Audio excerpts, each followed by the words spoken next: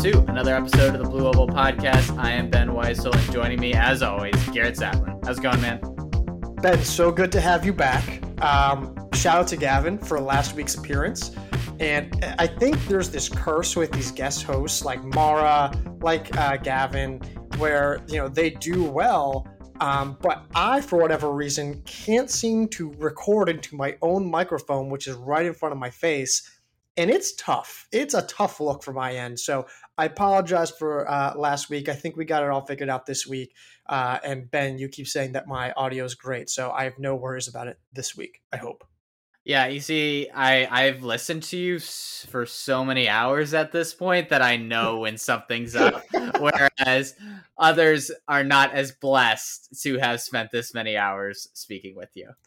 Blessed is a great word. I really like that. That was a very good description. But you know what we are blessed about? See, what a great transition by me. Yeah, we are blessed to have so many awesome listeners who are leaving ratings and reviews. We are up to +3 on Apple Podcasts to 44 and up, I think, just +1 on Spotify. Still solid.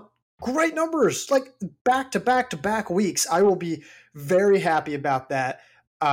So shout out to everyone. Thank you. Makes a difference. Keep leaving those ratings and reviews. It helps. That off-season bump, man. I mean, we put out a lot of good work during the year, and I'm very proud of it. But I think we both have a special spot in our hearts for the offseason, and it seems like the listeners do as well. And the readers. I'll tell you, man, everyone on the site, if you're a subscriber, you're probably pretty happy with some of the content that you're getting right now. And it shows in our numbers. And I just want to say thank you. Keep it up. Keep spreading the word. Remember, the more that you spread the word, the more we can build, the more we could offer you.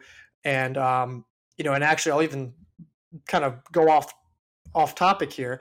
I do want to say that I have left Mile Split. Shout out to Mile Split. I will be leaving Mile Split at the end of this month of August. So I'm super thankful for them. Corey Mull, fantastic editor, fantastic mentor. He mentored me through a lot of things. Hopefully still be staying in touch with him. And I just want to say Flow Sports, Mile Split treated me extremely, extremely well. I'm extremely happy with my time there. They were awesome. That move does come with motivation, which will be announced in the coming weeks, which we're really excited about.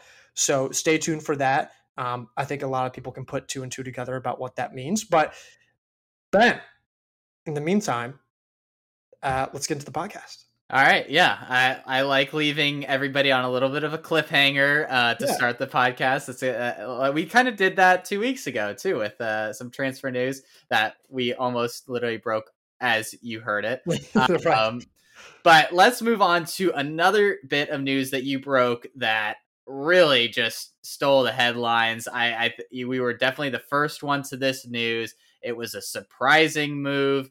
I don't think we had really heard any rumblings about this. And that, of course, is Pete Watson leaving Texas to go be the director of track and field and cross country at Boston College University. Just the craziest move ever. You would have told, the last guy I would have picked for that role. But I mean, this is the summer. We're seeing Ryan Van Hoy do that at Cal Poly.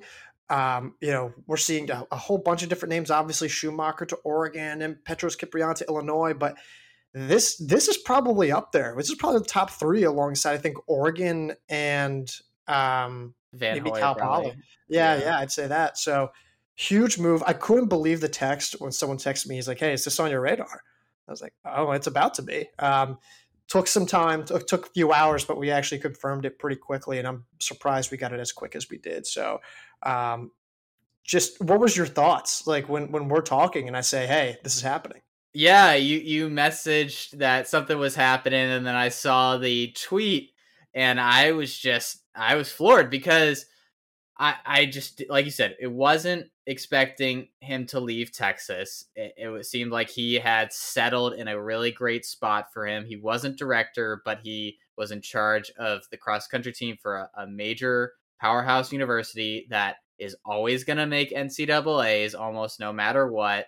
And to go to Boston College, which is obviously a step down in terms of program, but he gets the opportunity to lead it himself as the director. I mean, like you were saying, this really seems like the summer of these really good distance coaches deciding this is the time for them to become directors, whether it's at the level of a program that they were at before.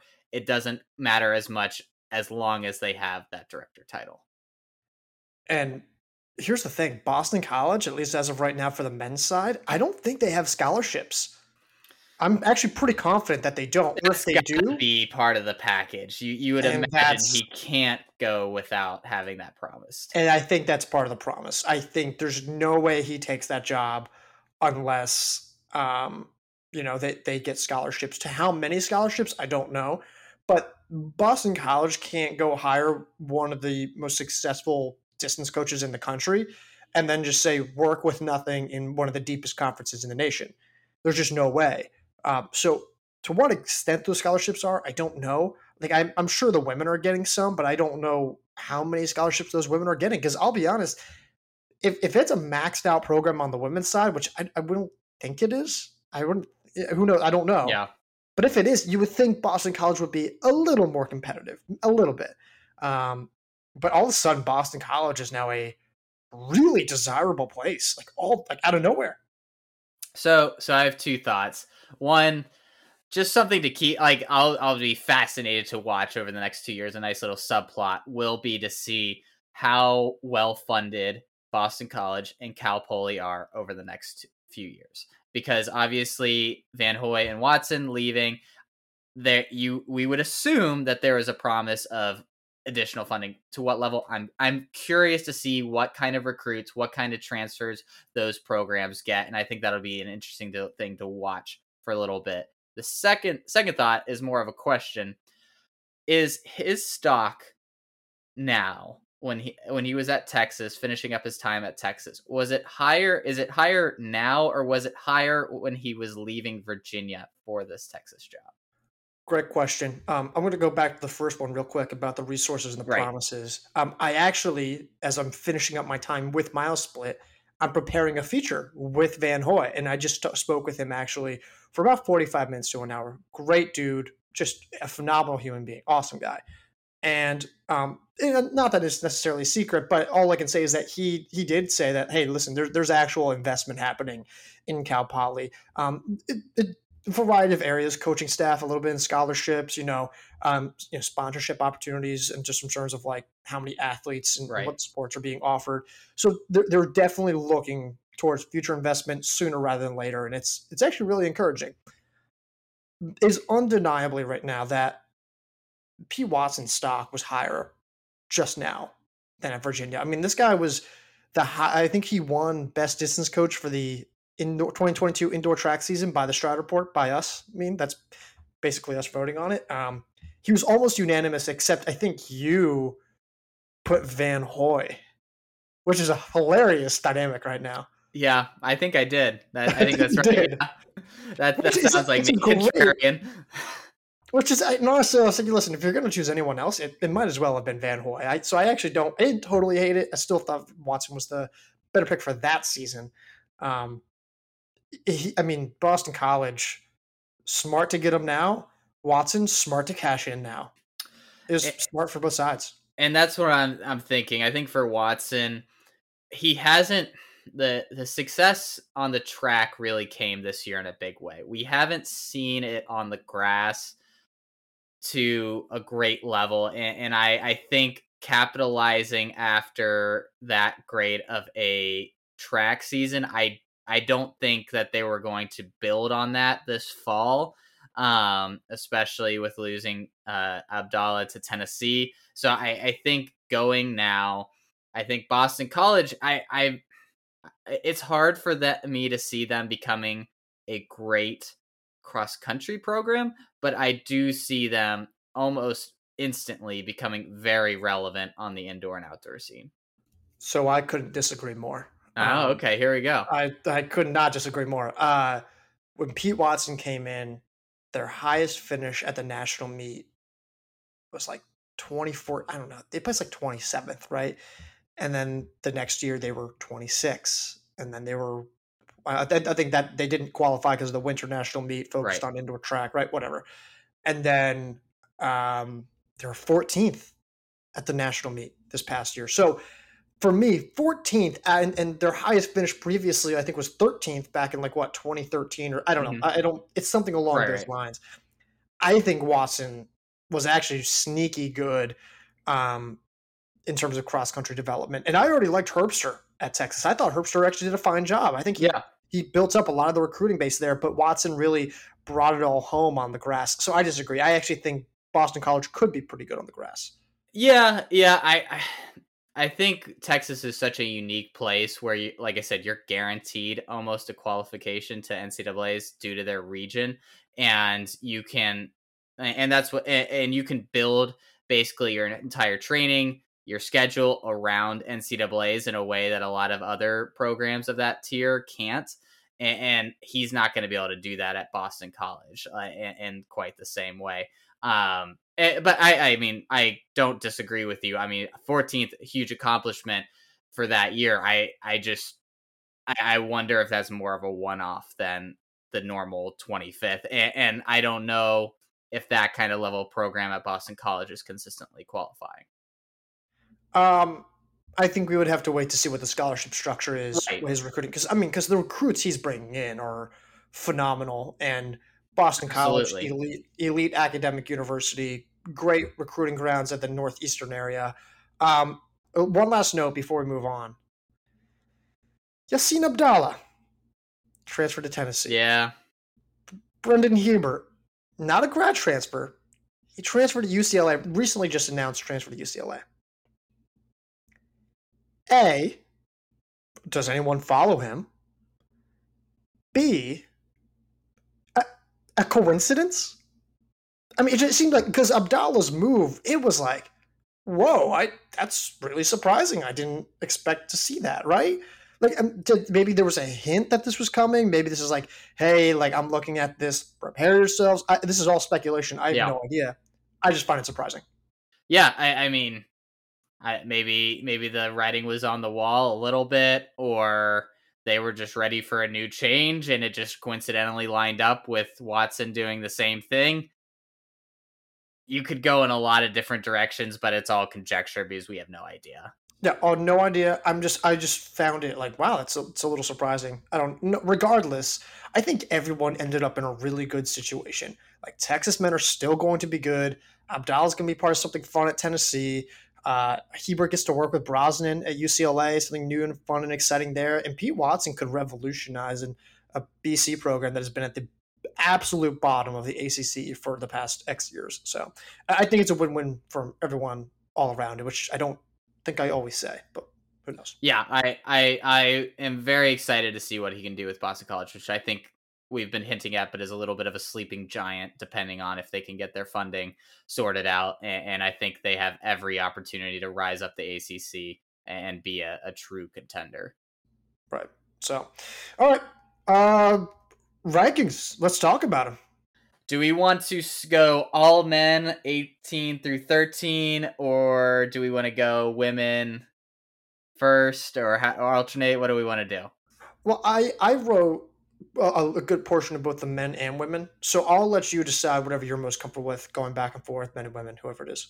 Let's alternate, and we can start at 18 and start with the men. Texas, where Watson is leaving.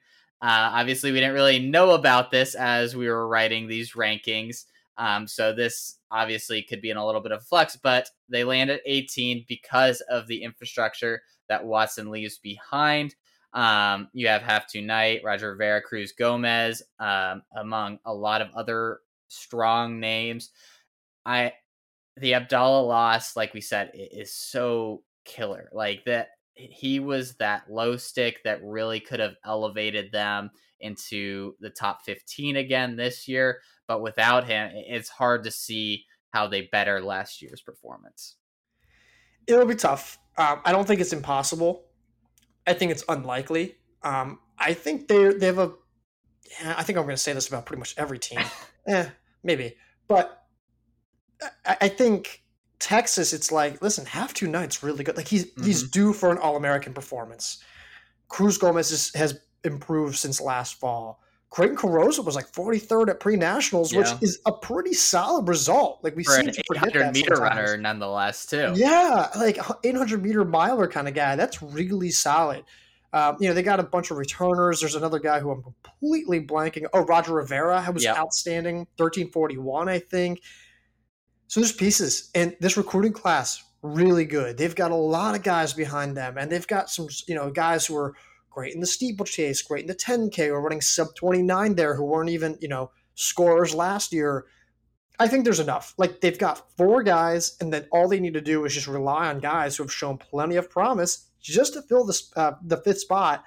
I think they're going to be pretty good. I would have liked to rank them a little higher than 18, but I don't know if we could have argued them higher than 18. Yeah, I think they're going to be solid. Like, I mean, they're going to qualify, and I don't think they're going to be spectacular. And I think I probably am going to say that about almost all of these teams as well. But I think they're just going. They have enough depth, enough talent who have been to NCAA's, have run around the NCAA circuit for a while. That I think they're just. I think the range is somewhere like between 15 and like 24. Like they're going to be just in the middle almost, and I would be stunned to see them swing one way or the other dramatically. Yeah, I like their youngsters. Like Isaac Alonso was good. They bring in Jackson Braddock, who could be really good. They got some like Emmanuel Sigurus. I don't even know if I'm saying that correctly. Ran like 8:48, 8:46 maybe for 3,200 meters or even the 2 mile, which is a super, super, super quick time. So yeah, I like this team. Like I don't. They something really tough has to happen on the back end for this team to fall apart. So I agree. I don't know if they're getting much higher than last year's finish. I don't think it's impossible, but I think we did rank them fairly. Yeah, and I think the youngsters are the opportunity where they Right. could outperform expectations because like you said, they come in with great pedigree, but it'd be interesting to see how quickly they can translate that pedigree into actual good results at the NCAA level. Yeah. Yeah. I mean, I think that's pretty much the story about them. I like them a lot. Like I think it's a really fun team. I just don't know if there's anything more to say about All right. Texas. Let's go to number 18 on the women's side, and that is Colorado State, who return a lot of very solid runners who are coming off a really good track season. You have Annabelle Stafford, Ashlyn Hilliard, Claudia Burgess, Anna Petcher, Tamsula Martin. I mean, just maybe not a ton of low sticks on this squad, but boy, do they have a lot of depth and strong performers on this team. So I was talking to you beforehand, and I was saying, Ben, I think we robbed them of a few spots. They lose one runner. They lose like their sixth or seventh, so they don't really have like a ton of like options just based on last year's returners. But you look at what they did on the track. You were even saying like, wow, it seems like everyone ran under 16:15. TSR 18 was probably robbery. We probably robbed them, and I think they're probably closer to 15:16. Um, I don't know if that really makes it that much of a dramatic difference. Tons of depth, tons of potential. I don't know who their low sticks are going to be. Their front runners like Tom Sula Barton and Annabelle Stafford are great, but can they be elite? Can they be All Americans? I think that's the biggest question. If they can, we're looking at a really scary team, like a really scary team. I think we underranked them at 18. Yeah, I mean, I think it all comes down to how well they're able to translate that track success from this year to the grass. Because, like you said, they were solid on the grass and finished at what was it, 17th at NCAA's last year. Right. I Mhm. mean, they have the experience. They've run decently at the NCAA level before, but I think they took a nice step forward on the track. I mean, so many women under 16:20, 16:30. Some women under 34 minutes in the 10K. I mean, there's just a lot of things to like from their this last spring that if they can continue that step forward and translate it to the grass, I mean, this is a team where I don't think it's unrealistic to say you could have their entire top five somewhere between 50 and 100. Like, I think that's doable. That's a really good point. Like, even if they just put it through that. Like, that's a really good team. That's like a borderline top 10 team now that you actually say it out loud. Like, I'm like trying to quickly do the math in my head, but that's a scary good squad. Yeah, it's like under 400 points. I mean, that's excellent. Actually, wow, that would be crazy good. Hold on, I'm gonna do some like very quick rough numbers here as I'm like looking at what everyone else like ran. Yeah, like if you're looking at like Stanford, like in the terms of the team point scoring, the Stanford women went 12, 40, 47, 52, 82, which got them 6. And that was just in the team point scoring. And I don't know. Now I don't say this. I don't know if they're going to have 5 in the top 100. I could see them putting 5 anywhere from 70 to 120. So basically 5 in the top 100 in terms of team points, though. Yeah, yeah. Which is actually still scary. Wow, I'm having this realization that we severely underranked them. Yeah, You but it gotta might hit me just. on these calls here. I just throw random stuff in there every once in a while. All right, keep waxing poetic, because now I'm like sulking a little bit about how unfairly we ranked them. And, In, and in here's the thing. in your defense, they don't have like that guaranteed low stick, someone that like you can really that can prevent any bad days from other people from being over magnified. Correct. But I still think that the floor, as we keep saying here, the floor is so high. I just don't see where this team's going to falter. I don't know how they have a bad day. Now, granted, they also lost to Utah State, which is a good team. Like, they were nationally qualified. They're ranked 23rd this year in our rankings. They're a good team, but I was surprised that they lost to Utah State in a smaller field. Nationals is a bigger field. This lineup favors that field. Mm-hmm. We'll see. That's the only like critique I have, that and the lack of firepower. But if having Tom Sula Martin and maybe Annabelle Stafford is like your best front runners, that's not bad. Those are good runners. They're experienced runners. Those are great. So I don't have that many gripes to pick with Like Colorado State. how different are they from Portland on the men's side? Like it, They're not, and that's why I think we underrated them a lot. yeah. And I think that's ultimately where, and I mean, it's not like we had Portland that much further ahead of them. We had 4 spots ahead, but I think they're very equivalent teams. Yeah, that's a really good comparison. I would agree. So, all right, 17. Who do you want next? Ole Miss or Uh, Harvard? let's go Harvard. So the Harvard men, I think, come in with probably the best duo out of, well, maybe outside of Alabama, but one of the best duos out of this mix of teams. They have Graham Blanks, Acer Iverson, and then it's a little bit more of a question mark. They got David Melville, Ben Hartvigeson, Joe Ewing, a few other guys. It, I think we wanted to put them a little bit higher, but there was a little bit of that unknown in the back. Not just 1 or 2 scores, but 3 where you don't feel as comfortable as you'd like to be able to put them in the top 15. I really like Graham Blanks. I really like Acer Iverson, but they can only carry the team score for so long. And we saw that last year. I think those guys will both be All Americans, but Yes. that back end's got to improve. They bring in a 338 guy from Ooh. Luxembourg, yeah, who's excellent. No idea how he's going to translate his cross country success, though. We've seen guys who are great 1500-meter runners, can't do anything on the grass. I'm not saying that's the case for him. We just don't know.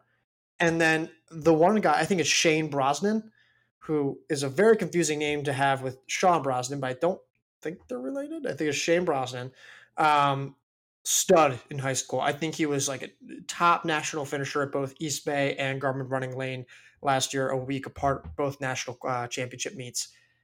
There are pieces there. Like, this can be a good team. And really, honestly, as long as Iverson and Blanks just run to their All American caliber, the back end of this lineup, you just got to get out of into the top 200, which is Yeah. easier said than done. Maybe I don't know if it's that crazy, but I don't know. This team like has like a decent ceiling, but just as high as their ceiling is, their floor is just as low. Yeah, and I mean they've developed guys well. Obviously, Blanks and Iverson are great examples of that, where they came into the program, developed very quickly, and so I don't think it's a stretch to say that one or two new guys could come in and really give them a lift because as we're saying, if they could just have one or two guys pop, like all of a sudden you have a pretty potent top three, top four that can compete with kind of the Alabamas of the world and be a little bit further up in their finish at NCAAs. Yeah, yeah, it's so tough, right? Because they actually ran pretty well last year at the Yeah. national meet. I forget what exactly where they finished, but they ran really well. And but if you look at that season as a whole, they weren't that like they weren't amazing. They were okay, they're fine, but they weren't great. And so now I wonder, like, okay, well, what version do we see? And like you said, we want to rank them higher. I think they have enough pieces to be properly ranked at 17. It is kind of a hey, show us that you're okay without Pereira. Yeah. If they can do that, then I'm not really concerned about this team at all, especially because I don't think the Northeast region is going to be even that good this year. So, No. Yeah. Yeah. I think we talked about that before too. Let's move on to the women's side. Ole Miss. Boy, Ole Miss, just the Centella Visa news just hit like a load of bricks. I mean, they're already losing Anna Elkin. Cleo's and Jocks was out the door as well. And for Visa, who is going to be their number one, to also be leaving, it's just going to be a much more difficult season for the Women Rebels. But they still do bring back some solid names: Skylar Bogard, Helmers, Wynn, Vandenberg, and they bring in Lauren DeBorda from Eastern Kentucky and Jocelyn Long from Notre Dame. So I mean, they bring in some solid names. DeBorda in particular, I'm really interested to see after her really strong track season on the steeplechase. But there's a lot more question marks with this team than there was before. so I just want to go on a quick side tangent. We got some people chirping and messaging us like, "I told you that Visa was going pro." Listen, do you, do you think that like we're able to break all this news and we don't have a suspicion that like maybe she's going pro too? Trust me, we're well aware. But I'm not going to say that she's not on the team until she's not on the team, right? Right. We have to like. I think people think like oh well you should have listened. It's like, like I'm not going to say someone's not on the team until it's not official. Anyways, it's just like Tell us your sources, and then we'll back it up. yeah. Then we'll go on like until you can 100% like define and say that this is absolutely happening. I have to go and act as otherwise. I don't want to hear it. Is all I'm saying. Anyways, Visa, that loss stinks. It was always a possibility, but then actually seeing it, Yeah. and in fact, actually, it was literally happening as I was talking with Van Hoy, which I was like, what perfect timing. But yeah, it's just one of those situations where like there's. I will say this: we had them ranked a little higher, but I think where we put them wasn't too bad. I still would have probably liked to put them at like 19 maybe, but they got some names. Everyone needs to run and needs to have their best performance though much more consistently. Like everyone was a very scattered scorer. Everyone was like all over in and out of the lineup, right? But if everyone races to their full potential on the same day, then this is a really good team. Now, someone also tripped at us. Is like, well, you could say that about any team. Mm. Yeah, but guess what? Ole Miss didn't show that. Like, it's some teams have shown it, some teams haven't. Ole Miss showed us pretty much at the national meet last year. Actually, I don't even think their top five were super complete. They were good through four. They got by with their number five. I think the potential of this team is actually closer to a 12, 13, 14 team, but trying to find another low stick, trying to make sure everyone runs well on the same day, trying to ensure that their back end can be supported by Taborda. Taborda will probably be one of their better runners. By Long, by Beth Arentz, by the new, international recruits. That'll be the question with this team. Yeah, and Skylar Bogard had a pretty good track season. She did not run well at NCAA's last year. You would expect to get more out of her. I like Crystal Vandenberg. I think she had a really strong steeplechase performances this last spring, along with Taborda. I think both of those two are going to be really important to determine what level Ole Miss can get on. I like you. It's just the consistency is not there. I you just you see the potential, you see glimpses, but you don't see it enough to feel confident about them finishing top 15, much less top 20. I mean, I feel like we landed at 17 because there is the possibility of top 15 if things go well, but there's also a possibility of 25th, and trying to figure out where in the middle of that range they should fit is a difficult conversation. They have a lot of pieces. It's just a matter of can they figure out what the picture is and be able to put it all together by the national meet. I think that's a fair assessment. I don't know the answer to that. We'll see. I think this team can be good. I'm just not sure if we'll see it. And people are like, oh well, they're a top 10 team last year at the national meet. Well, sure, but they lose their one, they're like two or three, and then like Ozan Jacques was, I think, occasionally a scorer depending on the meet. So that's a lot. That's a lot. Like trying to say that they're going to be a 10th best team in the country again is a challenge. That said, these women have all shown on one occasion or another that they can be high impact contributors and scorers. Maybe not all in the same day, but they can be. And for me, that's good enough. I'll take that. Yeah, and I mean, we should note that Ryan Helmers was 71st last year. I mean, she should be a solid low stick for them. Nothing crazy, but she should be. She has All American or fringe All American potential, and I think but like you said, losing 1, 3, and 4 from NCAA's last year is going to be a tough hurdle to overcome. Ready to move on to 16? Let's do it. All right, the North Carolina men. They bring back their front runner, Parker Wolf. They have Patrick Anderson, Will Coogan. They bring in Ben Fleming from Virginia Tech, and then they got a solid amount of depth behind that group. What were your immediate thoughts? I mean, because I think I had North Carolina too low initially when I ranked them, but when you started really digging in, what was the thing that popped out with the Tar Heels this year? So, real quick, I should note they're also bringing in Connor Lane, That's right, the from Stanford. 1342 from 5K guy from Stanford. Has pretty much zero results in the past 2 or 3 years. No idea why. I was so Um, excited. I almost remember like 2 years writing like the Stanford preview article and being so excited about him for the what is it, 2019, 2020, whatever 2019, yeah. 2019 season, and it just never happened.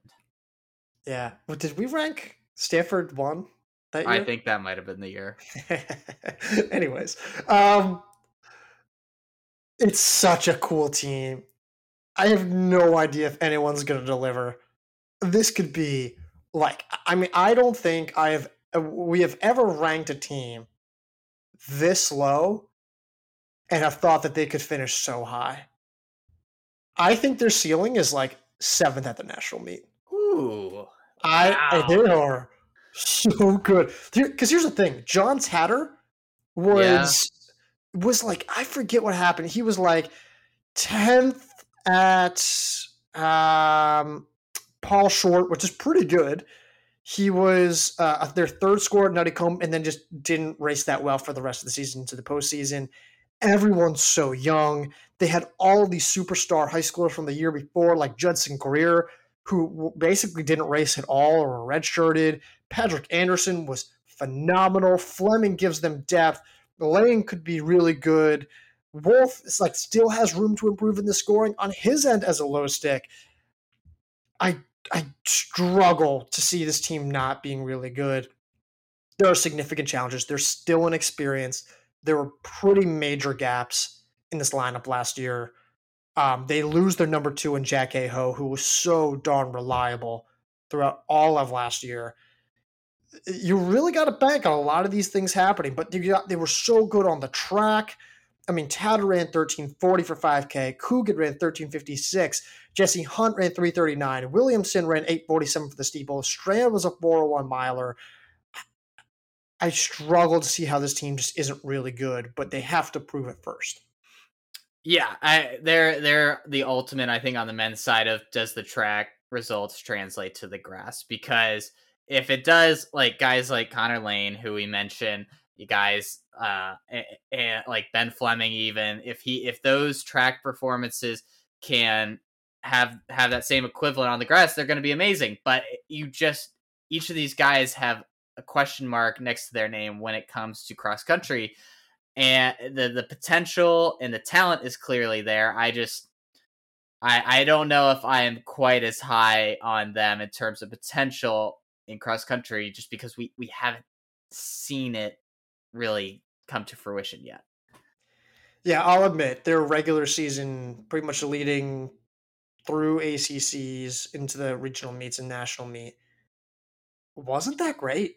And that's the thing. It's like you can argue on their potential all day long, but when you tell me that this team's still really young, they lose their reliable number two, which is the only guy bridging some gaps in that lineup, Yep. and you tell me that their absolute best finish from last year was 18th at the national meet, I think that kind of counterbalances all of that upside, all of that potential a little bit. And that's why it's fair to place them at 16 on paper and strictly by like, you know, balancing the pros and cons. I think we got it right, but I find it hard to believe that they won't be higher just because this team has to be like they will be better. I'm convinced of it actually. I've actually never felt so, and I don't know if they're necessarily going to be better at the national meet, but I feel confident that they're going to be a top 15 team throughout the entirety of the season. I was about to say I kind of like to make a bet on that over under 18th at nationals for them. I think you feel pretty strongly that they'll be under. I definitely do not. You think that they would finish worse than last year? I mean, I don't think I'm not saying there's an overwhelming chance, but I think it's closer to maybe 50-50 than I think you're probably thinking. I completely disagree. I think I'm wondering what's wrong with you right now. This is so crazy. Like you're usually so measured in your approaches, and you even convinced me, about like just how good Alabama was. And I was like, man, you're right. So yeah, you're usually so well measured. I'm just a little disappointed, I man. mean, I'm not saying like I think you're right too that 16th is the right spot for them. But I think when you're that close to 18th in our rankings, it wouldn't be stunning to see them come 20th, right? Well, I'll tell you this. I think just as high as I think their ceiling is, I think their floor is like 80% of that. Yeah. Yeah, I Okay. mean, I think I don't disagree with that too much. All right, let's move on. I think we might be differing a little bit. Let's go to the Northern Arizona women, who bring back front runner Taryn O'Neill. They have Bryn Morley and Nico Rice, Elise Stearns. They do lose a little bit, but not much from their lineup that actually ran last fall. Some solid performances on the track. Elise Stearns was 15:55. Reese was 16:06. They have the talent, at least in the front few three or four runners, but I wonder how well they'll be able to supplement that with the rest of their depth. I I don't know if I like this team that much. I really like Taryn O'Neill. I think O'Neill is so good. Um, I campaigned for her hard, but the rest of this team like doesn't really excite me. But the problem that I always find myself with, not the problem, maybe it's good that I find myself conflicted, is that like they lose Pippi Eitel, who is really solid, good score, solid value, like will be challenging to rebound from. And although they lose Delaney Rasmussen, although they lose Hannah Buchanan, I'm sorry, I don't know how to say that name. And although they lose Jessa Hansen, the only real scorer from most of the season that they lost was Eitel. So they really don't lose a lot. They've got a lot of really promising young pieces. Stearns looks solid. They kind of remind me of the Ole Miss women in the sense that like everyone kind of just needs to run well on the same day. And I don't think we saw that. Their postseason results were not great at the regional and national meets, but like there's just so much room for them to improve. And I just like O'Neill herself could chop off 30 points if she just runs to her full potential. So 20, 30 points maybe. So we'll see. I struggle to see like why I would be pessimistic on this team, but maybe it's just like they don't have a ton of star power outside of O'Neal. Maybe that's it. Yeah, and I think that's it. I mean, because they're very much like Colorado State in terms of the amount of women that ran under 1620 this year on the track. I mean, they do bring back a lot of women who are coming off of good spring seasons who, like we said with Colorado State, if they can continue to take that step forward and supplement a true low stick in O'Neal, then that could be something that really shoots them up a lot further at NCAA's than we're expecting. Yeah, I think that look, they're comfortably a top 25 team. Comfortably. There's no Oh yeah. question about that. I just don't know what their ceiling is. That's what I'm struggling to figure out. And I don't think it's nearly as high as like some of the maybe even the men's teams that we have in this same area of the rankings, where you could see if like maybe one piece kind of takes a big step forward, you could see them in the top 10. It's harder to see that with the Northern Arizona women. Yeah, I would completely agree with that. I don't really know if I have a whole lot more to say, but yeah, Well, I like. we I can mean, they're not a bad team, but I like them. we can So wrap it there. 15 on the men's side is Alabama. Alabama sticking to the tried and true model that they've had over the last few years. Very strong top three. A lot of question marks for that fourth and fifth spot. Elliot Kipp saying Victor Kiprot and Hillary Chariot lead the way. But again, the story of this team is going to be, can they find some decent scores in that fourth or fifth spot? And they don't have to be spectacular, but if they can just be top 150 in the team points, if they could just get someone to be in that area, then the ceiling for Alabama really escalates dramatically. so when we were ranking them, when we sat down, right, and we hadn't looked at anything yet, ballpark, where did you think we were going to rank Alabama? I think I had them initially like Oh, that's right. No, you ranked them 13th. really high. Yeah, I Yeah, had them you ranked them 13th. like. I was probably a little over my skis with Alabama initially. But and like when you said that, I was like, ah, Ben, I don't know, man. Like, you were really high on Harvard and Alabama, and I remember being like, I don't know, but like the more you like really dig into the numbers, I, I actually really struggle to see how Alabama's not a top 20 team. And I think it's extremely realistic. Actually, I think it's more probable than not that they're a top 15 team. I agree. It's crazy because they struggled last year and they just had so many depth issues. The difference is that we think their top three are going to be much more consistent and Hmm. reliable. And we also think that this might be the best back end that they've ever had in terms of their support pieces. It's not amazing, but Wiggers is pretty good. Burian's pretty good. They return, they add some guys, Brady Grant, Harris from Toledo. There's some dudes. They just have more options. Like I Correct. think before, like they had maybe the same level of guys where they had, but they had two of those guys, and they just really had to put all their hope in those two guys to come through. But now they got four or five where they can feel comfortable saying at least one or two of these guys will have a good day. It's not as much pressure on their four or five guys to consistently run well. They can have their 4 through 7 and just hope that one of them pops at NCAA's.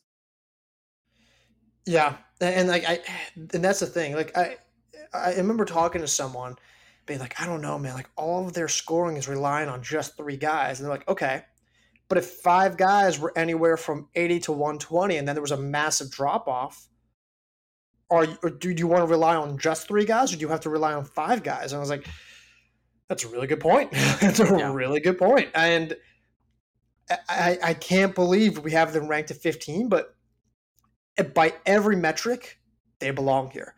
And here's the thing: I predict they will lose to Tennessee and Arkansas at the SEC championships, but they will beat both teams at the national meet. Yeah, I think the bigger the field, the better Alabama's going to do, Correct. and that's their whole entire argument behind this ranking is once we get to NCAA with 250 runners, that's going to be where their top three really provides as much value as they possibly can. I mean, they just need they don't even they need It's one guy. it's such a low bar. Like they just need, yeah, like you said, it's just like, and not even top 150 overall, just top 150 in the team points, and that does wonders for them. So, for anyone who's wondering what the math is like, let's suppose Alabama's top three, and we say this, we lay this out in the article. Let's suppose Alabama's top three at the national meet delivers their finishes correlate to the proper team points that we're expecting, right? Let's just say Alabama's top three runs as we're expecting. If Alabama's sixth and seventh runners DNF and their final two scores finish dead last in the overall results, they still finish what, 20th? Yeah, I think that's insane. Right. That's like almost a worst case scenario for more than half of your lineup. Like absolute worst case scenario. And they still finish top 20. Like unbelievable. I can't believe that actually. And I mean, I brought this up with Tennessee, so I have to with Alabama. The margin of error, they don't have any when it comes to 4 through 7. Like, or they have as much as they need for 4 through 7. It really doesn't matter. Their floor is still going to be pretty high. But their margin of error for those top 3 guys is so small. Like they cannot mess up. If they slide pretty far or have a real bad day, like Tennessee's top guys, this is the team can't withstand that. They'll shoot way back in the team rankings. I was always super critical of this lineup structure. I was like, they have no depth. They have no depth. And yet every time I kept looking at the numbers, I'm like, I can't believe this actually works. I think they figured out how to, with limited scholarships, just make this work. Right. And it's a brilliant lineup combination. Let's not forget, 2017, they had the Keegan Chalanga Kiprop, the other Kiprop. Yeah, the other Kiprop. They had a 3-headed monster, arguably better than the 3-headed monster they have now. It was, but their depth was worse, noticeably worse than now, and they still finished 14th at the national meet. Yeah, crazy. Yep, that's the story. All right, let's move to the Utah women. We have Emily Venters, Simone Plord, Ariel Kalak, and Barger coming back. They do lose Kara Wool now from a team that ran well at NCAA's last year. What were your immediate reactions to the Utah women? Quick correction. They ran well at... Sorry. Yes, that's right. Yeah, Nuttycombe. They did not run well at Nationals. But... 20th at Nationals last year. Yeah. 20th at Nationals with 2 of their top scorers DNFing, which is actually pretty impressive. Pretty good for, It's pretty good. Again, the Alabama argument. You just need a few women to really step up. No, but anyways, I found myself really liking them. Like I talked to Mara, we had them ranked a little bit lower, not a ton. I was like, hey, like here's kind of how some of this shakes out. Like, what do you think? She's like, yeah, I think we can put them at 15, and 15 was kind of where we landed. Don't look at the national meet result, not indicative of their actual talent. They were clearly a top 10 team last fall, clearly a top 10 team. Venters was a DNF at the national meet. Plord was a DNF at the national meet. Venters was arguably their best runner last fall. She was 3rd at the Pac-12 championships. We have her ranked top 30 in our rankings. Excuse me, I just burped into the mic. Sorry, everyone. I don't even think I'm going to cut that either. But Plord's a really promising youngster. Yeah. I think her ceiling is maybe fringe All-American. Her ceiling this year, but we'll see. Keklak was solid. She was like 4th at Dellinger. She can replicate that.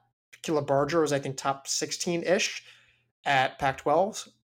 There's pieces there. Like you can really, put together a really solid top 4-ish, find a good enough 5, and you're pretty much set to go. Are they going to be as good as last year? No, not after losing Bella Williams and Kara Wolna. But I still think there's enough firepower there. I really like this team. Yeah, and they're ones that had a solid track season, but it wasn't anything spectacular. We're really relying on what they've done in the past cross-country seasons and hoping that they can continue doing that. Emily Venters obviously had a fantastic track season and someone that I think rightly as you said, is almost a surefire All American. Will be a great low stick. But where a lot of these women that we're talking about didn't necessarily have the greatest track seasons, and you just hope that this summer they can get back to where they need to be to replace a lot of really strong women that are going out the door. Yeah, I still like just who they're bringing back. Like trying to balance, and well, listen, we had this whole conversation on the podcast before, right?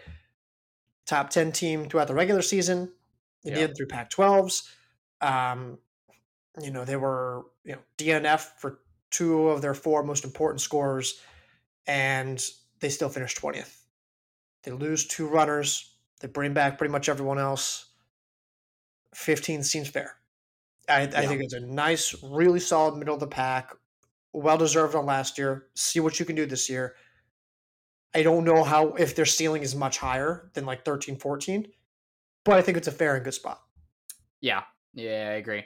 All right, let's keep it rolling. Let's go to 14th spot on the men's side, which is Portland. And I think the nicest thing I can say about Portland.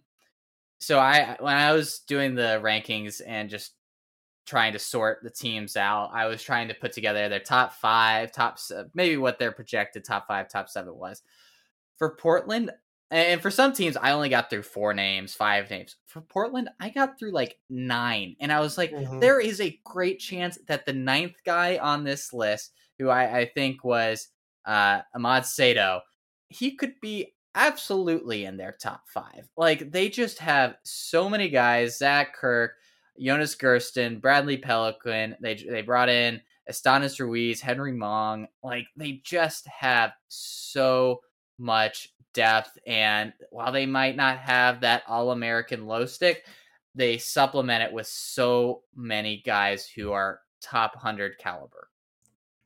I think I counted 15. It's absurd. I'm not even like we didn't even touch on Jacob Kinsel yet. He Yeah. ran sub 29 for 10K at the end of this past spring. 2 10K efforts in a row, maybe not in a row, but like within quick succession of each other. I mean, I don't honestly know if I've ever seen a team this deep. I really don't know. I mean, just the transfers themselves could be a top 20 team, Yes. which is unbelievable. I don't know who the low stick's going to be. I don't know if they're even going to have a low stick. Don't know if it's going to. Who is your prediction for who ends up being the I number think one? it's Matt Strangio. Interesting. Yeah, I think he was way too good in high school. I think he was way too good on the track recently, Yeah. and he flashed potential.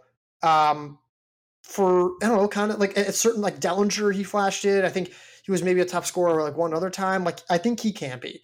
It's just a matter of does he translate to the 10K? That's the question. Yeah, I think Kirk is probably the safe answer. For me, Yeah. my just under the radar one though, I really like Estanis Ruiz. I think he could end up being that guy after the steeplechase season that he had. Yep. And being with this Portland group and being with for the first time in his collegiate career with this level of a team in, day in, out, I I think he has the most potential to be that low stick out of anybody. Yeah, I struggle to see how Portland's not competitive. They're just so deep. I don't even know who their low stick's going to be, but I don't even think it matters. That scenario of like 50 to 100 could all be realistic for X amount of these guys. It's crazy. But anyways, let's move on to Wisconsin. What are your Wisconsin, thoughts on when you saw Wisconsin? yeah, I think they're solid. I am just I don't really know what to think. They bring back some solid names, but I'm not wowed by anybody. And I don't feel like I should be saying that about the 14th, necessarily saying that about the 14th ranked team on our list. Well, I think you could say the same thing about Portland, That's right? true. Yeah. I mean, I'm more wowed by just their overall depth, yeah, than true, like true. anything else. I really like Wisconsin. I agree. I don't know who their low stick's going to be. Like, no one in particular super excites me. Maybe Shea Ruley. Yeah. Shea Ruley. I think it's Shea Ruley. I don't know though. I don't know who their front stick or who the low stick's going to be. They lose Alyssa Nagman. their top scorer throughout most of last year, really solid, decent contributor. Didn't really like, she was never like a low stick, but like if you take her out of the lineup from last year, they don't really lose that many points. They were deep enough through 7 where they could really afford to have 1 or 2 people have a bad day. And really, no one ever did. That's the thing. Not only were they so deep, but they were so consistent throughout most of last fall. Maybe take out Louisville, but such an interesting program. I've never seen depth be so effective without having a true top 60 runner, top 60 low stick. You know what I mean? So it was surprising. And I'm gonna say this incorrectly, so bear with me. But Hilligenthal was 83rd last year. I think has the potential of maybe being close to that top 60. Alexa Wesley, what was 98th at NCAA's, Lucinda Crouch, 170th or 107th. Like they have women who have the experience at running at NCAA's and not running poorly. It's just not they haven't had someone on this team that has been a top 50, top 60 level talent. But when you have 3 women who are in that top 110, that gives you a solid base and a very strong floor. And then when you can start pairing them with Ruley, with Gilman, like you add in enough depth pieces where they could potentially, if everybody has a solid day, look very, very similar to Portland, where you have a lot of top 100 women. Well, not only that, but Crouch was 96 at the 2019 national Right. meet, right? So she was better. Samantha Stevie, a little bit up and down, but she was 11th at the Big Ten championships last fall. I mean, just again, like the fact that not everyone ran their absolute best on the same day, and yet they were still the 12th best team at the national meet last year.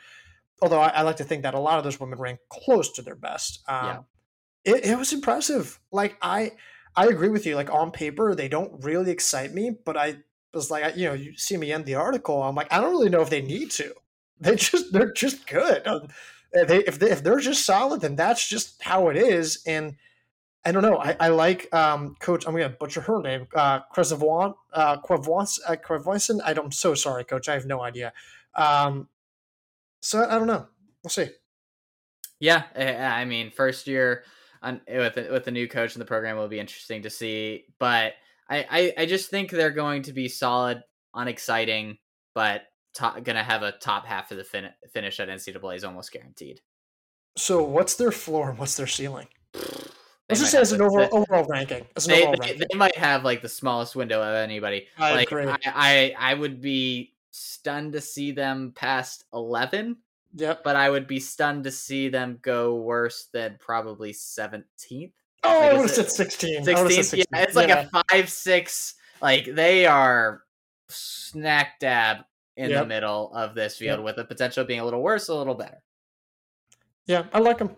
I mean, usually I don't like these teams that don't really have like a significant identity, but when their identity is just the fact that they're never going to run poorly, that's good enough for me. I like that, so I'll take what they can offer there. I think it also needs to be said that at least on the men and particularly I think on the women's side, there was a strong top 10. I think that we felt pretty good about, but somewhere along the 10 to 15 range for both the men and women, there was a steep drop off in the quality of the teams. And when you have a team like Wisconsin, who what their runners look like at NCAAs, you have a comfort level with their experience and the group they have, that just pushes them up way higher when you're comparing them to inexperienced teams that are a lot of just potential rather than actual results so far. The me going through each team in our men's rankings, it was like, oh, I like this team, I like this team, I like this team, and then as soon as it hit the outside the top 10, I was like, I don't even know any. Like I'm not confident at all about any of these teams, and that was just after the top 10. The women, it was like top 12, steep drop off, and then no one else that I was like really that excited about. So we'll see. I like Wisconsin. Like again, I think I feel the safest about Wisconsin of all the teams that we ranked in this section. Yeah, I completely agree. Let's move on to 13, and we'll wrap it here with after the men and women teams. On the men's side, we have Air Force, who have a solid low stick, and Sam Gilman bring back so many guys. They have Nick Scheller, who I think we had in our, what was it, our honorable mention or just missed. And then they have Sean Mason, Ryan Johnson, Luke Combs, Ethan Marshall. They just have such a solid group coming back that you feel comfortable with them. Like we were saying with Wisconsin, you just have a comfort level with them being a top half, having a top half finish, where you don't with a lot of these other teams in this group. Yeah, Scheller is really an exciting name. Like I'm not convinced, but I feel like we have good reason to believe that he could be an All-American because he was 7th at Dellinger last year. He was 19th at Nuttycombe, which is really good. And then he was 25th at Mountain West. And you're like, whoa, that's odd. He doesn't run at the Mountain Regional Championships, and then he's a DNS at the national meet. I have no idea. I don't know anything about what went on. One has to imagine maybe he got injured. Who knows? I don't know. But the fact that the Air Force men placed 17th at the national meet last year without a top 50, top 60 runner is monumental. They lose Scott Mason, I think it is. They lose Iondonis. And those are good names. Like, those are good, solid scores. But if you add Scheller into that mix, I mean, I struggle to see how this team. Yeah, I think it's a really good team. Like, I think we ranked them fairly. And they were 5th at Nuttycombe last year. Do you know who they beat, Ben? They beat Oregon, Gonzaga, Michigan, Furman, Colorado State, Utah State, Boise State, Harvard, etc. And that's their ceiling right there, and that's the reason why we have them in 13. I think in a large part, when it comes together, they like have top 10 potential. Yep. Like fifth at Nuttycombe is top 10 potential, and the teams they beat, the way that they were running, it all lines up to a team that has a serious chance of being a top 10 contender. But they're, and so, like you said, the key seems to be Scheller, because he was the difference maker at Nuttycombe, and the reason why they weren't nearly as high at NCAA's. Um, the recruiting class, very good. Multiple guys under 9, multiple guys under 15. I mean, there's a lot of fun names that they could just throw in there. And if one of them hits, I mean, we're looking at something really special. They've had great recruiting. Actually, last couple of years, Yeah. last few seasons, they've had some really good recruiting classes. I, I like this team a lot, a lot. And I'm really happy that we decided to bump them up because initially I think we had them at 17, right? But I think 13 is a really good spot for them. Very happy about where we got them at. I think they could be last year's Ole Miss women. I like that comparison. Yeah. The same kind of similar kind of structure, Yep. the same kind of potential. Yeah, I think that lines up perfectly. Love it. I'm glad you agree because we've disagreed a lot on this podcast. So. All right, we're ending it hopefully on a good note. Let's bring it home with the Washington women, who were 13th on the women's side. They got Haley Herberg coming back, Heisterman, Naomi Smith, Anna Gibson, Sophia O'Sullivan coming back, and then just a dynamic recruiting class coming in. Multiple women who have run under 10:10 in the 3200. Some good cross country performances, a lot of good milers. I mean, this is just a stacked group coming in, and you look at the Washington's returning women, and while I don't focus as much on the women's side as I do the men, I look at these names and like, I recognize that name. I recognize that name, and you just start going down the list. All these women, like, I mean, Herberg, obviously, Heisterman, Anna Gibson, like, these are women that have put down some good performances over the length of their careers. Whether or not they're at a great spot in the last year or so, that's a little bit questionable. But they have such great pedigree, and with the recruiting, with the youth that's going to be coming in, I think they could be a really dynamic team that could have a very different top 5 almost every race. It's just that, like, they were actually not that great last fall, but then we're like 11th at the national championships. And I think it'll be very easy for a lot of people to be like, all right, well, they lost their All-American, right? I think they might be losing Sophie Cantine. I'm not sure. That's a pretty major one that we got to figure out. I think she's gone. But then you're like, you can start finding yourself arguing with yourself, like, well, Heisterman and Gibson were great, and Herberg we know is a long distance like beast, right? And then like there's pieces, that the rest of this roster can develop pretty well. I don't know if that necessarily makes them a top 13 team. Like, I don't know how many of these returners I'm thinking, wow, this is a top 15 team. But this recruiting class is unbelievable. I mean, it might be one of their best ones that I've seen since we started TSR. And they've had a top ranked like recruiting class before. Like, this group is unbelievable just in terms of, yeah, they're all like super high level elite cross country recruits, but it feels like there's 72 of them, and there's like 5. But it's crazy. And like if that group alone, I'm convinced one of them will be an All-American. I don't know who, but I'm convinced one of them will. Yeah, I mean, you'd be happy getting one of these type of women in your recruiting class, and then a few people below their caliber. But they just, I mean, very impressive. And I agree with you. I think at least one is going to be a like top fire scorer for them. And if that happens, then I think the ceiling for Washington really dramatically increases. And then if you can get 2 of them to be in that top 5, I think you could be looking at something that a situation where they could really surprise people and build on that 11th place finish from last year. I hate this ranking for them. Not because I think it's like, oh, wrong. I think it's a little aggressive. But I don't know if it's much more than 14, 15. Like, I don't think it's like that far off from like where they should actually be ranked. And I don't know. Like, I hate to rely on youth and freshmen and inexperience, but like if last year's on it, at least rely on some of the best high school runners in the country. And like that's my thing. And also like look at last year's national meet results. And yeah, they lose a few women, but I'm like, I have to believe that a lot of these other women are going to be significantly better. Gibson, Heisterman, even Herberg. Like, I am suddenly talking myself into like, yeah, I think Washington's ranked 13th in the country despite what some of their performances were last season. And I'm usually pretty good about like, really looking at last year and translating it to this year. But for whatever reason, Washington just has me convinced.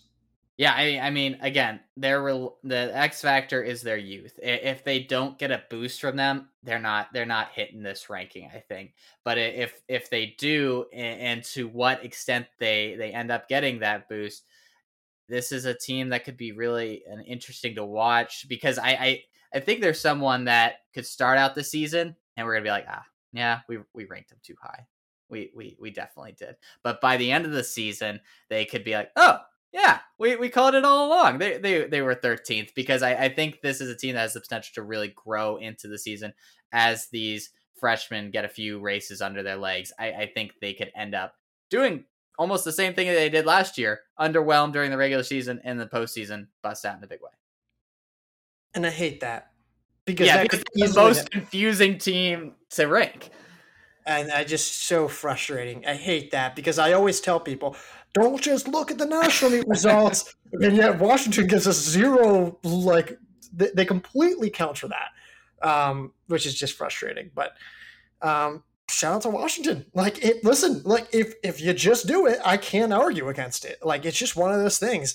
And if you're so good to if you're able to just perform well enough to the point where you completely counter all of my past beliefs, I have to believe that you're pretty good.